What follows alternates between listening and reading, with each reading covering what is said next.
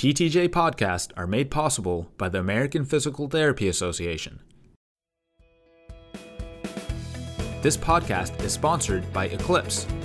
Eclipse has helped physical therapists streamline their practice since 1985. Eclipse is a comprehensive, all-in-one system that handles your billing, scheduling, and clinical documentation. Find out more at www.ineedeclipse.com or call 1-800-966-1462. Welcome to the PTJ podcast, Are All Falls Equal? Screening, Costs, and Policy Making. In this discussion, authors Dr. Timothy Henke and Dr. Brendan Stubbs join moderator Kate Mangione to discuss the take-home messages of their recent PTJ articles, Management of Falls in Community-Dwelling Older Adults, Clinical Guidelines Statement from the Academy of Geriatric Physical Therapy of the American Physical Therapy Association, and What Works to Prevent Falls in Community-Dwelling Older Adults, Umbrella Review of Meta-Analyses of Randomized Control Trials. And now, our moderator. So I'm Dr. Kate Mangione. I'm a professor of physical therapy at Arcadia University in Glenside, Pennsylvania. And today I have the pleasure of interviewing two physical therapists, one from the UK, Dr. Brendan Stubbs, who is the head physiotherapist for Maudsley Hospital, the National Health Service, who's currently doing his postdoc at King's College in London. And our other guest is Dr. Tim Henke, who is at Midwestern University at the Downers Grove, Illinois program, and he has his areas of expertise in balance and falls in older adults. So welcome, gentlemen, and I'm looking forward to our conversation today. I would like you both to just start off, and Brendan, I'll ask you to start, to just talk a little bit about your study, overview of what you did and what you found, please. Thank you so much for the introduction and in welcoming me to the program. Well, my study was an umbrella review, so it was a systematic review of systematic reviews of meta-analyses, only focusing on those that included randomized controlled trials. So it was just a systematic overview of the top tier of evidence to say what does work and what doesn't work to prevent falls. There's an abundance of research which has addressed this question, and these have been summarized in numerous meta-analyses, and several different interventions have been developed. And this was really an attempt to systematically review and appraise the meta-analysis that had considered randomized control trials to say what works and what doesn't work to prevent falls in older adults in the community. So we searched major electronic databases, and we only considered meta-analysis that had pooled 3 or more randomized controlled trials considering any intervention to prevent falls in older adults with a mean age over 60. And what we found through that process was 16 individual meta-analyses, and across those 16 meta-analyses we found 47 pooled analyses were included. The methodological quality of the included meta-analysis was generally pretty good. What we did find within that was that exercise was the most commonly investigated intervention to prevent falls, and 13 out of 14 pooled meta-analysis results across 7 individual meta-analyses found that exercise was effective in reducing falls. We also considered vitamin D supplementation, which was considered across 7 different meta-analyses, and we found evidence to suggest that vitamin D may potentially be useful, although the evidence isn't quite clear across numerous meta-analyses. And we also considered environmental interventions, and 3 meta-analyses considered this, and there is potential across those, and 2 meta-analysis considered surgical interventions, and there is potential within that. And then there's another big component, which is the multifactorial interventions. And again, we found good evidence across 6 meta-analysis. Multifactorial interventions reduce falls. So overall, exercise really demonstrates a positive influence on reducing the risk, odds, and rate of falls. And of course, exercise is included in other types of interventions such as multifactorial interventions, but it really does place physical therapists in a strong place to be right at the centre of preventing falls. And that's in a nutshell what we found. Thank you. Thank you very much. It was really a fascinating study. Obviously happy to see the positive, strong effect of exercise, but also the conflicting evidence, if you will, for vitamin D and some other things, because that's what it appears like when you read individual studies. It appears that each week something different comes out on vitamin D, so I believe your umbrella review held that up quite well. I'd like to switch over to Tim, and if you could, yours is, again, not extremely different, but you have a lot of different areas that you looked into, and I think if you could start off by defining what your clinical practice statement is all about would be great. And if you could tell us about your study, please. Sure. Thank you very much. Back in around 2012, the Academy of Geriatric Physical Therapy assembled a core working group to participate in the development of evidence-based documents. And through the leadership and the membership, several hot topics were developed and identified. And the first was the problem of falls in community-dwelling older persons. So in the process of taking systematic reviews, individual research studies, and synthesizing them into an evidence-based document that can be used to assist in decision-making, one of the strategies is to determine if clinical practice guidelines already exist. And so the core working group knew that several clinical practice guidelines on falls and community-dwelling older persons already did exist, and so it behooved us to appraise and to identify the data within those guidelines before trying to develop a guideline ourselves. So there are different kinds of evidence-based documents, and of course clinical practice guidelines provide recommendations, but clinical guidance statements are appraisals and reviews and syntheses of clinical practice guidelines that are already in existence. So that's what we set out to do, and in the process of reviewing those guidelines, we also constructed a gap analysis specifically to physical therapy and what we learn from those guidelines for physical therapy. We searched 11 clinical practice guideline databases, and our search revealed and recovered approximately 4,000 potential evidence-based documents that met a fairly broad inclusion criteria. We were looking for these kinds of documents from 2000 to 2013 on falls and community-dwelling older persons. And of those, we found 5 that met that criteria.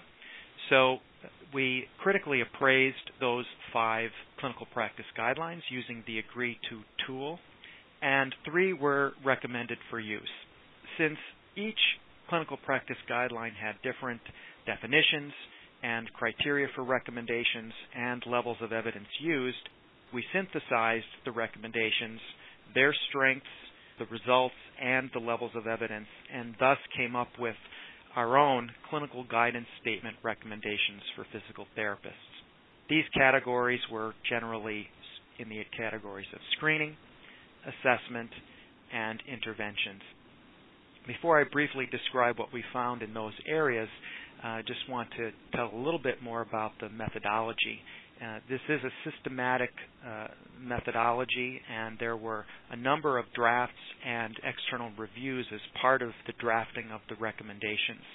There were 2 groups that participated in this external review, a consulting group that included physical therapists, geriatricians, exercise physiologists, as well as 2 lay people representing the population of community-dwelling older person, and an external review group that included geriatric clinical specialists, geriatrician, policy maker, as well as exercise specialists.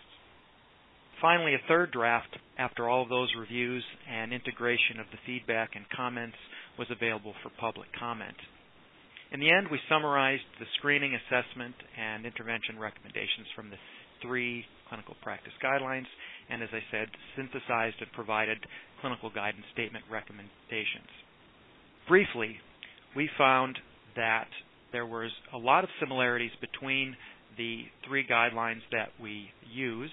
In the area of screening, all suggested that older adults should be screened at least once per year, and our clinical guidance statement screening recommendation is that physical therapists should routinely ask older adult patients if they have fallen in the previous 12 months.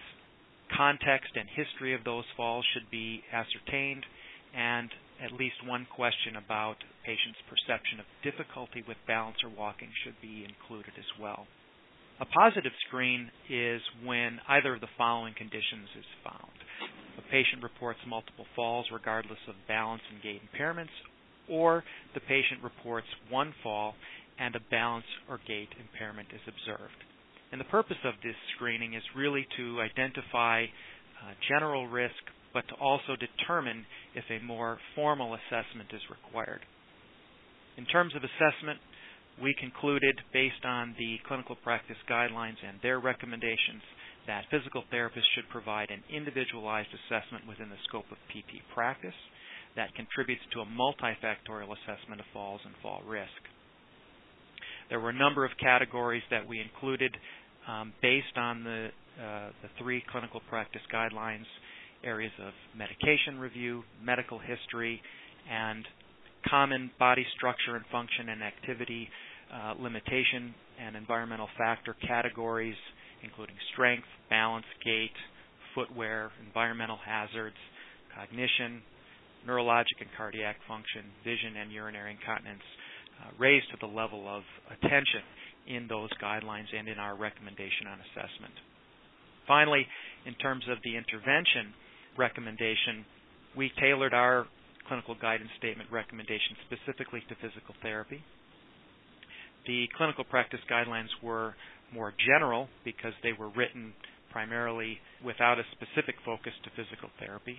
But our guidance statement recommendation was physical therapists must provide individualized interventions that addressed all positive risk factors within the scope of PT practice.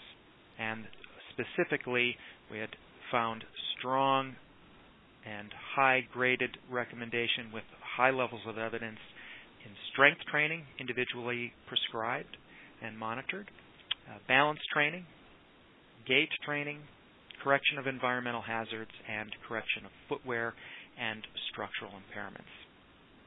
Now, we did, as a part of this process, also determine quite a few gaps across these areas.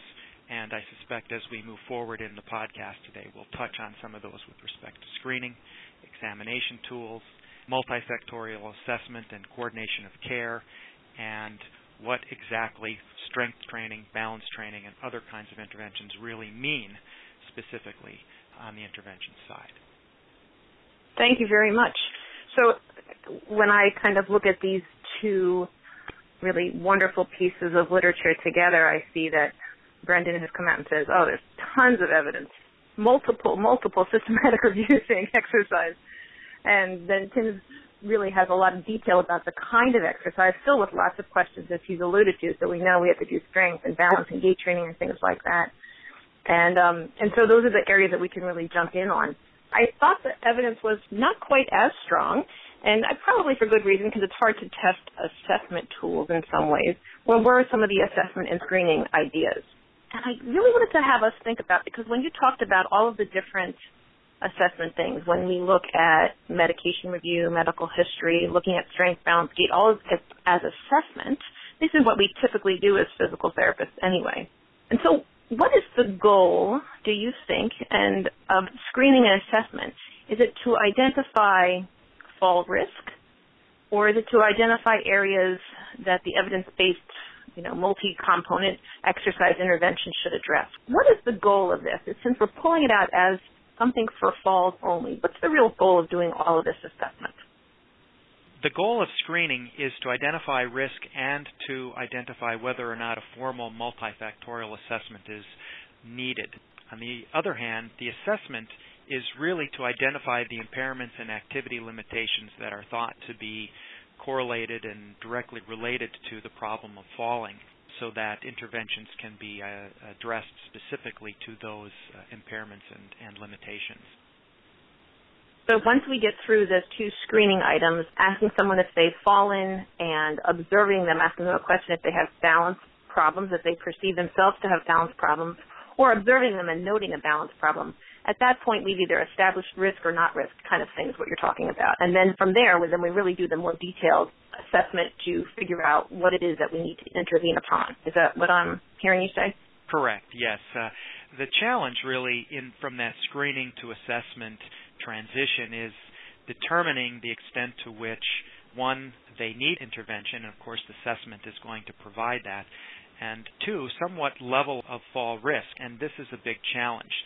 So for us, it really comes down to whether or not they need to proceed in this process. And as I said before, a positive screen is one where multiple falls are identified regardless of balance and gait impairments. And on the other hand, one fall with a balance or gait impairment. Now, of course, the challenge is screening for balance and gait impairment. None of the clinical practice guidelines that we reviewed recommended a specific test or measure, while several offered examples, such as the Timed Up and Go, the Berg Balance Scale, the Tonetti Scale, these kinds of things. But no one measure rose to a level of do this in order to screen for balance and gait impairment. So I believe that's a gap in the literature and one that requires additional attention. I would probably argue, though, that lots of physical therapists who I know, and when we bring them into labs, they talk about doing a balance assessment as part of their assessment, and because based on a Berg score of 45, the person is now at risk of falls, which is a little bit different than what you're talking about with the screening process. And so is your group really recommending that, this idea of falls risk or not, or level of falls risk, which we'll talk about in a minute, we should pretty much have that done by the screening assessment piece, and then we're going to be moving on, because I think that's a little different than what we see a lot of times in practice. Sure, yes.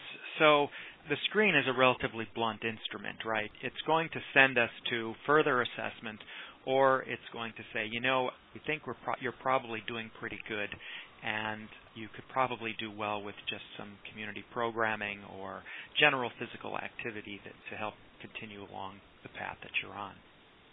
But yes, the assessment from the balance and gait side would require some formal testing, a merging of probably multiple tests and measures to make a good decision about whether or not the person is a certain level of risk or balance impairment. Those things aren't mutually the same. But also then what to do about that. What does the test or measure tell us with respect to how to treat that balance impairment, if one exists? Okay, let me move us into that area then. Let's talk about risk. And Brendan, I was so thankful that in your paper you talked about rate ratio of risk versus odds ratios. And I kept looking at that every time I looked at one of the numbers. And so how do you think about falls risk? Are we thinking about risk in at risk, not at risk? Are we thinking about risk as small, medium, large? Or is it a continuous scale where it's from 0 to, 100% risk?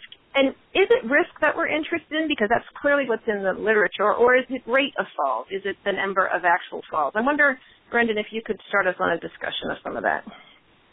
Clearly very important questions. And falls, by their very nature, as Tim alluded to, are multifactorial in their nature. Is often it's multiple causes that can lead to an individual being, at risk of falling, and also for going on to fall. And I think just as a caveat, just to add on to Tim's very eloquent explanation of the guidelines they're setting out, is that there are many, many risk factors that have been associated or indicated as predicting a risk factor for falls. I mean, just about any medication you could possibly think of has been associated with an increased risk of falls. Whether it be antidepressant medication, whether it be analgesic medication, there are many, many risk factors. So it can get quite complex, and Tim kept referring us back to, within the framework of a physical therapist practice, which was really helpful. So I'd just very much like to say that it was, the best indicator consistently. And when you look at DeAndrea's paper in 2010, who looks at all of the risk factors for prediction of future falls, consistently out on top was have you fallen in the past 12 months. So that's a really good indicator if someone is at risk and is also more likely to fall in the future. Getting on to the question about risks and rate of falls, clearly if anybody is at risk of falls, then we would like them to be offered appropriate interventions to prevent them ultimately from falling, and identifying those most at risk enables us an opportunity to engage with that individual so we can reduce their risk, and ultimately we want to prevent falls for the multiple reasons which Tim alluded to in his paper and I alluded to, and which are well known among us, that the falls can be devastating to the individual and families, and many other health and societal costs. So clearly identifying people at risk is important, but ultimately we want to prevent falls happening for the individual. I'd like to just follow up with addressing the risk factors. It seems that by targeting those, as Brendan mentioned, that this is what we're trying to reduce, but the outcome ultimately is a reduction in falls or the rate of falls. It's a challenge to say how much a person is at risk, and we didn't really try to tackle that, although I think if you're going to try to look at interventions and specifically prescribe interventions for the older adult with a history of falling, you have to try to some way make a statement about how much at risk they are or their general functional status, because we find that a program for one older adult might not work the same as for a program for another older adult with different risk factors or levels of risk factors or comorbidities. One of the things that we did in the guidance statement is also sort of lay out the process in an algorithm, and the algorithm is consistent with and similar to what the CDC STEADY program has done in terms of asking questions at the screening level, trying to determine some level of risk there, and then moving along into the multifactorial assessment and into interventions. And it's interesting to note that as the CDC STEADY has evolved in their decision tree, that they've tried to label levels of risk. For example, any older adult going through this process of screening, regardless of answering yes or no to the initial questions, is automatically at low risk according to their algorithm. And we would probably argue that as older adults age, given that age is a risk factor in and of itself, that there is some level of risk right from the start. But then trying to determine what greater risk is it number of falls, is it injury or no injury, and the CDC algorithm has tried to tackle that a bit. But I think for physical therapists, the important thing is to try to understand through both the screening and the assessment the number of risk factors, the magnitude of the impairments identified that are associated with these, and then to target interventions accordingly. You're both saying something that maybe it's very obvious to you, but I don't necessarily know if it's very obvious to everyone. You're both saying you're decreasing the number of risk factors, and I think that's exactly what physical therapists probably do. But yet it kind of gets shortcut to just risk. We don't have those numbers, like with generalized risks, 30% risk, 70% risk. We really don't have those kinds of constructs in fall risk, but we do have risk factor numbers. And you can decrease the number of risk factors from 7 to 2. And we would definitely say that would be we would think that's a great outcome of an intervention. And I think maybe even policymakers would think that would be a great outcome. And then if we looked at risk factors, like you're both saying, it would be very obvious that the therapists are doing appropriate interventions that are targeted towards specific risk factors and decreasing the number thereof, versus saying that they change from a 45 Berg scale to a 50 Berg scale. Therefore, they're not at falls risk, which makes no sense, which we all know. They would really say that we've now increased their strength, therefore we eliminated the risk factor of decreased lower extremity strength. Again, I don't think people typically write about risk factors. They write about risk, as if it's just yes or no.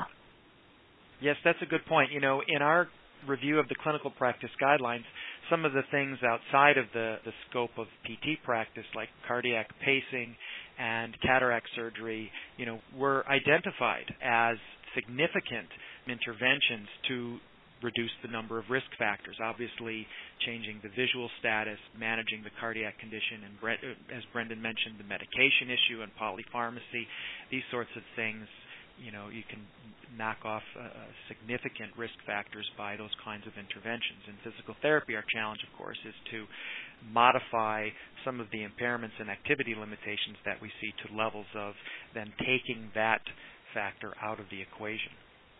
Sure, because a lot of those are just age-related changes, as you had said before as well. So we know that a lot of those things, a lot of those functions, balance, strength, gait speed, will decline with aging typically. So it's kind of getting it back into the quote-unquote normal range that would be the more challenging kind of aspect. And again, it's not a one-for-one. That's the other thing. We know, as you all both alluded to, it's so multifactorial. It's not like you can change one thing. But if we can perhaps decrease part of, again, exercise, according to Brendan's study, really is very effective. And so what is it in this magic black box of exercise that is the most effective piece? And we as physical therapists will, I think, begin to label this out as we begin to address these impairments singly as well. Yeah, one of the great things about Brendan's work being much more current than the guidelines that we reviewed is that it really emphasized the strength of the data on doing exercise and what that meant, and that it's not just one component like strengthening, and it was very heartening to see that with the more recent data. All right, let me change topics a little bit. I wanted to talk about the concept of are all falls equal? And by this, I'm just going to give the example of cost. And as a hip fracture researcher, I can pretty much say when someone falls and breaks a hip, there's going to be the cost of surgery, the cost of hospitalization, the cost of post-acute care, home care, et cetera, et cetera. And you can estimate the cost of a hip fracture, not exactly, but you can do that. But the cost of one fall is not always the cost of another fall, if we think about it. So my dad fell this morning, and he got up. All right, now he's a frequent faller. He'll fall very often, but there is no cost at this point to his falls because he and my mom know how to manage themselves to get up. And one of the papers, one of the systematic reviews that you mentioned, Brendan, in your article was by El-Khoury, and they examined the effects of exercise on the rate of injurious falls, falls resulting in medical care, falls causing serious injury, and falls causing fracture. Do you think that we should be looking as all falls are the same, or do you think we should really begin to look at these subgroups like El-Khoury did, or does it make a difference at all? Do you think, which way would you kind of guide us, toward lumping all falls or looking at injurious and more costly falls? Which I'm just interested in your opinions on that. That's a really important point, and I'd just like to say it's my own personal experience of working with people is all falls, regardless of a physical injury or hospitalisation, can be really detrimental to the individual. And you alluded to costs for a hip fracture, for instance, but I've come across cases where people have fallen and then developed that fear of falling, and that's been a real detriment to them, and they've not wanted to leave the house and not been able to go out to the shops, and then there's been having to finance be put on so somebody could go and take shopping to the individual. So it's not all necessarily around the immediate costs that may be associated with a fall, but obviously those hard outcomes, which are devastating, such as admission to hospital figures, whether it be just visiting accident and emergency or whether it be a hip fracture, those are, particularly headline features because they are devastating and can be fatal. I think preventing all falls is an absolute priority, but I think naturally to the economic costs and modelling, in particular in the short-term period, any intervention in particular that can show it reduces those that cause injury, whether it be a serious injury such as a hip fracture, then those are real attractive to commissioners and other people who will listen to demonstrate that interventions can prevent these serious types of falls. I know very much within the UK is the Chartered Society of Physiotherapy have been highlighting this falls economic model and demonstrated that for every £1 spent on physiotherapy that produces a £1.50 return on investment, and demonstrating physiotherapy really saves money and helps older people to maintain active lives if interventions and resources are given to prevent falls delivered by physical therapists. I would like to have that reference. That's a great reference. I'll have to share that one. You'll have to share that with me after this, because that is what we hope. And I didn't realize that data was out in the UK. I'm glad Brendan mentioned sort of the economic piece in that study, because as our core working group progresses from having completed the guidance statement and finds a justification for developing a formal PT-specific clinical practice guidelines, we have a few economic analyses in hand at the level of systematic reviews now as we start to look at those pieces. And that'll be an important feature of understanding this question that you raised. I know that the CDC and the STEADY group and their work certainly places injury into categorizing folks as high risk then. So at least from their perspective, and that information was based off of the British Geriatric Society guideline, which was one of the ones that we reviewed. So injury seems to place people in a higher risk category, so it takes on a greater importance. But I think Brendan's point about all falls should be the first level of analysis and the first level of intervention. That's very important. I always tell students, I'll just share this with you, and I think I just completely disagree. And I think that people who move are people who fall. And so to me, the consequences of having people not move out of fear of falling, not because of fear of falling, but out of fear because of all the highlighted public awareness of it, I think sometimes is very detrimental to older adults as well. And I definitely appreciate the concept of people who fall and then develop fear of falling. But I sometimes feel like the media and all of this attention on falls often offsets some of the people who are on the brink anyway.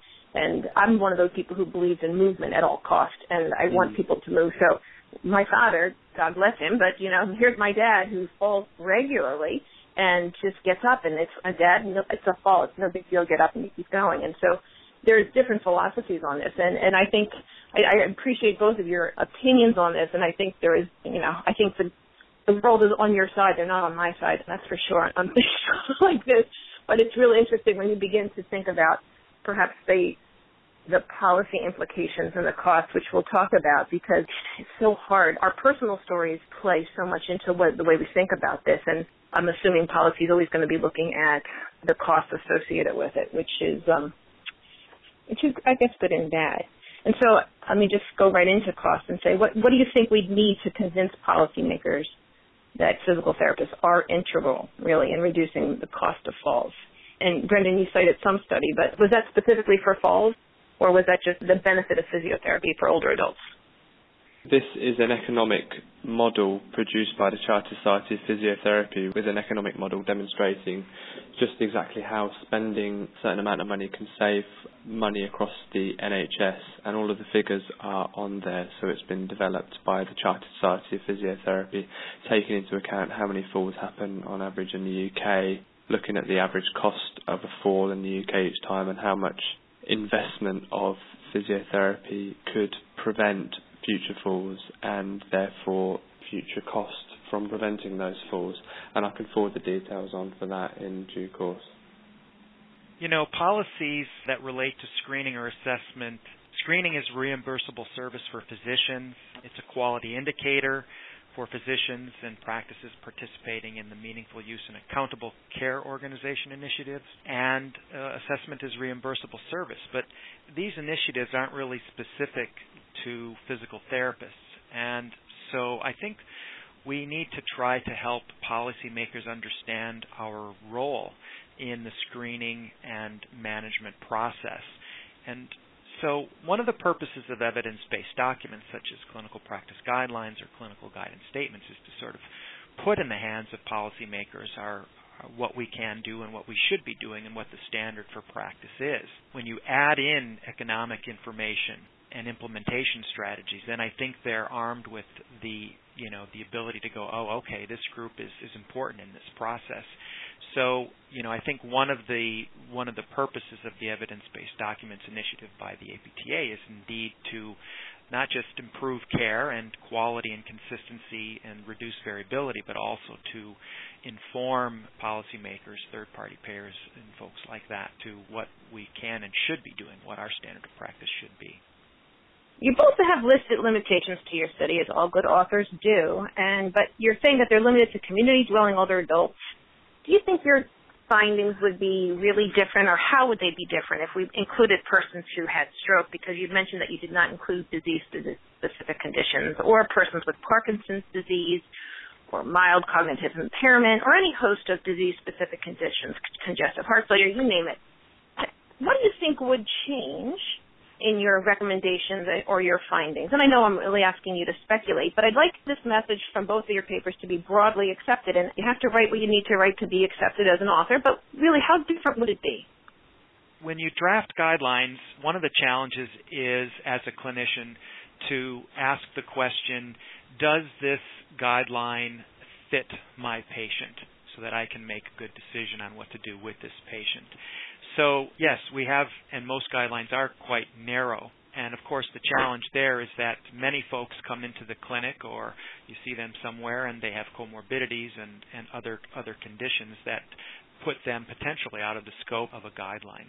You know, one of the things I worry about with including trying to use statements such and recommendations such as the ones we've provided with persons with neurological conditions is some of the findings related to assessment, for example, that some of the tools that we use to try to identify risk in older persons without neurologic disease, the data doesn't fit that of those with neurologic disease. So I think they're quite different. And can you give me an example?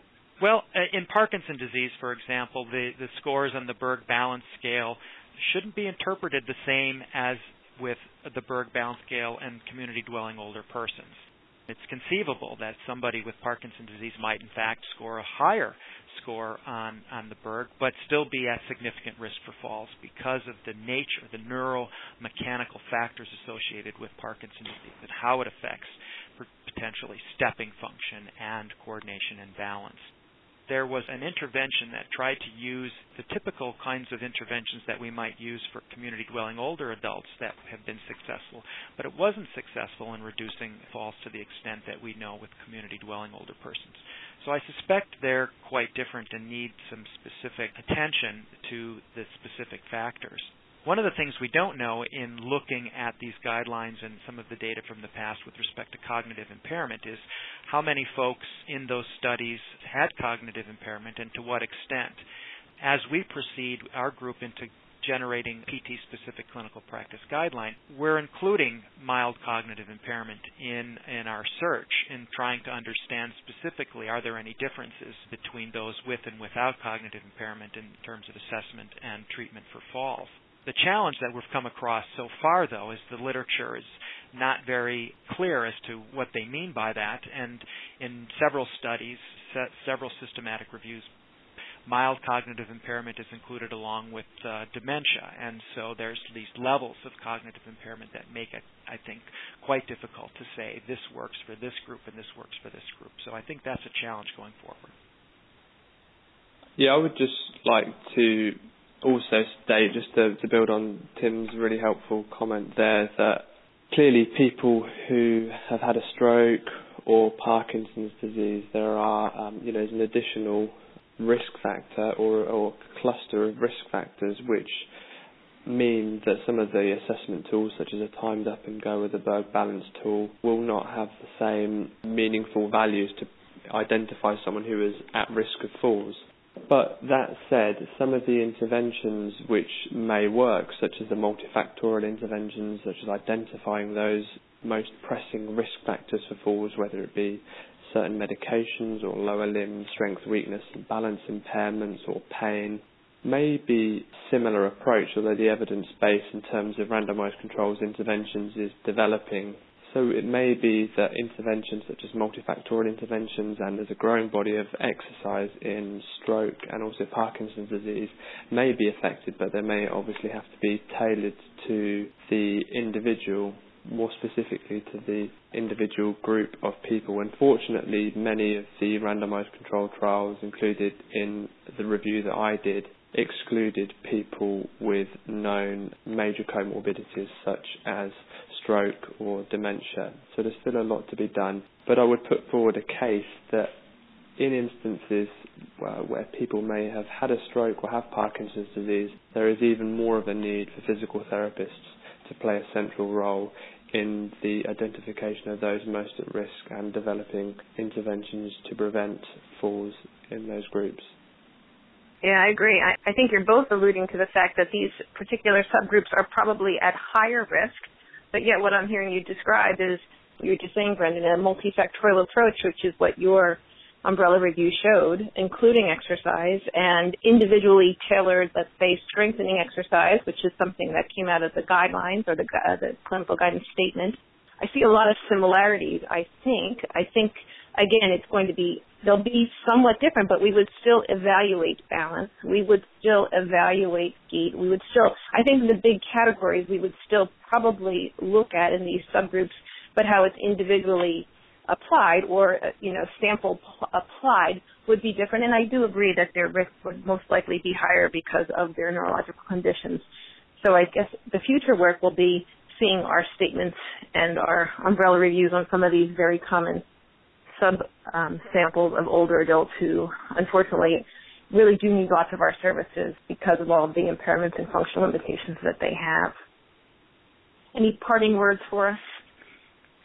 From our perspective in the clinical guidance statement, one of the greatest challenges that we faced and that we saw and that we'll try to address in a future clinical practice guideline, and I think is consistent with what Brendan found, was that the studies to date don't give us a whole lot of detail on the frequency, intensity, and type and time of the interventions specific to groups of individuals. And this is somewhat consistent with what we were just talking about on the past topic, that we have some general principles, and we know multifactorial approach is important, but the details and what exactly that means across different groups of individuals is still unclear. And that, I think, is an area of important area of future work, is to try to lay out a bit of detail there. And in both our work, the Sherrington systematic review was one that we used in our discussion, and I know that Brendan looked at. And there's some general information there about dosage, around 50 hours to try to address it or to make some impact on falls. But what this means specifically going forward for any person at lower or higher risk of non-injurious or injurious falls, or persons with stroke or PD or something along those lines, that's the challenge, I think, both in reporting, good reporting and intervention studies, doing the innovation on that end, as well as trying to synthesize this in a way that helps get the folks in the clinic in the ballpark when it comes to interventions. Thank you. Brendan, anything that you would like to add? Just to finish, just to very much agree with what Tim said, really, is I just think the evidence base is continually evolving, but that physical therapists really have a central role within the identification of those most at risk and the prevention of falls. And we couldn't look at optimal frequency, intensity and type of exercise within our umbrella review, but there is an excellent couple of meta-analysis done by Catherine Sherrington and colleagues and Stephen Lord in Australia, which really go into some detail looking at the optimal type and length and duration of exercise. And I really believe from this evidence base which has come out that physical therapists really have a central role in preventing falls. And as we move forward to start to develop economic models demonstrating not only the effectiveness of physical therapy but also the cost effectiveness, will just be placed more and more central and helping improving older people's lives and preventing falls. Thank you for listening to this PTJ podcast. Are all falls equal? As yet, there are few details on optimal frequency, dosage, and timing of interventions for certain subgroups, such as Parkinson's disease, but the evidence clearly supports a multifactorial approach. And as the evidence and cost-effectiveness research grows, physical therapists will play an increasingly central role in preventing falls and identifying people who are most at risk. Thanks for listening. This has been a production of APTA.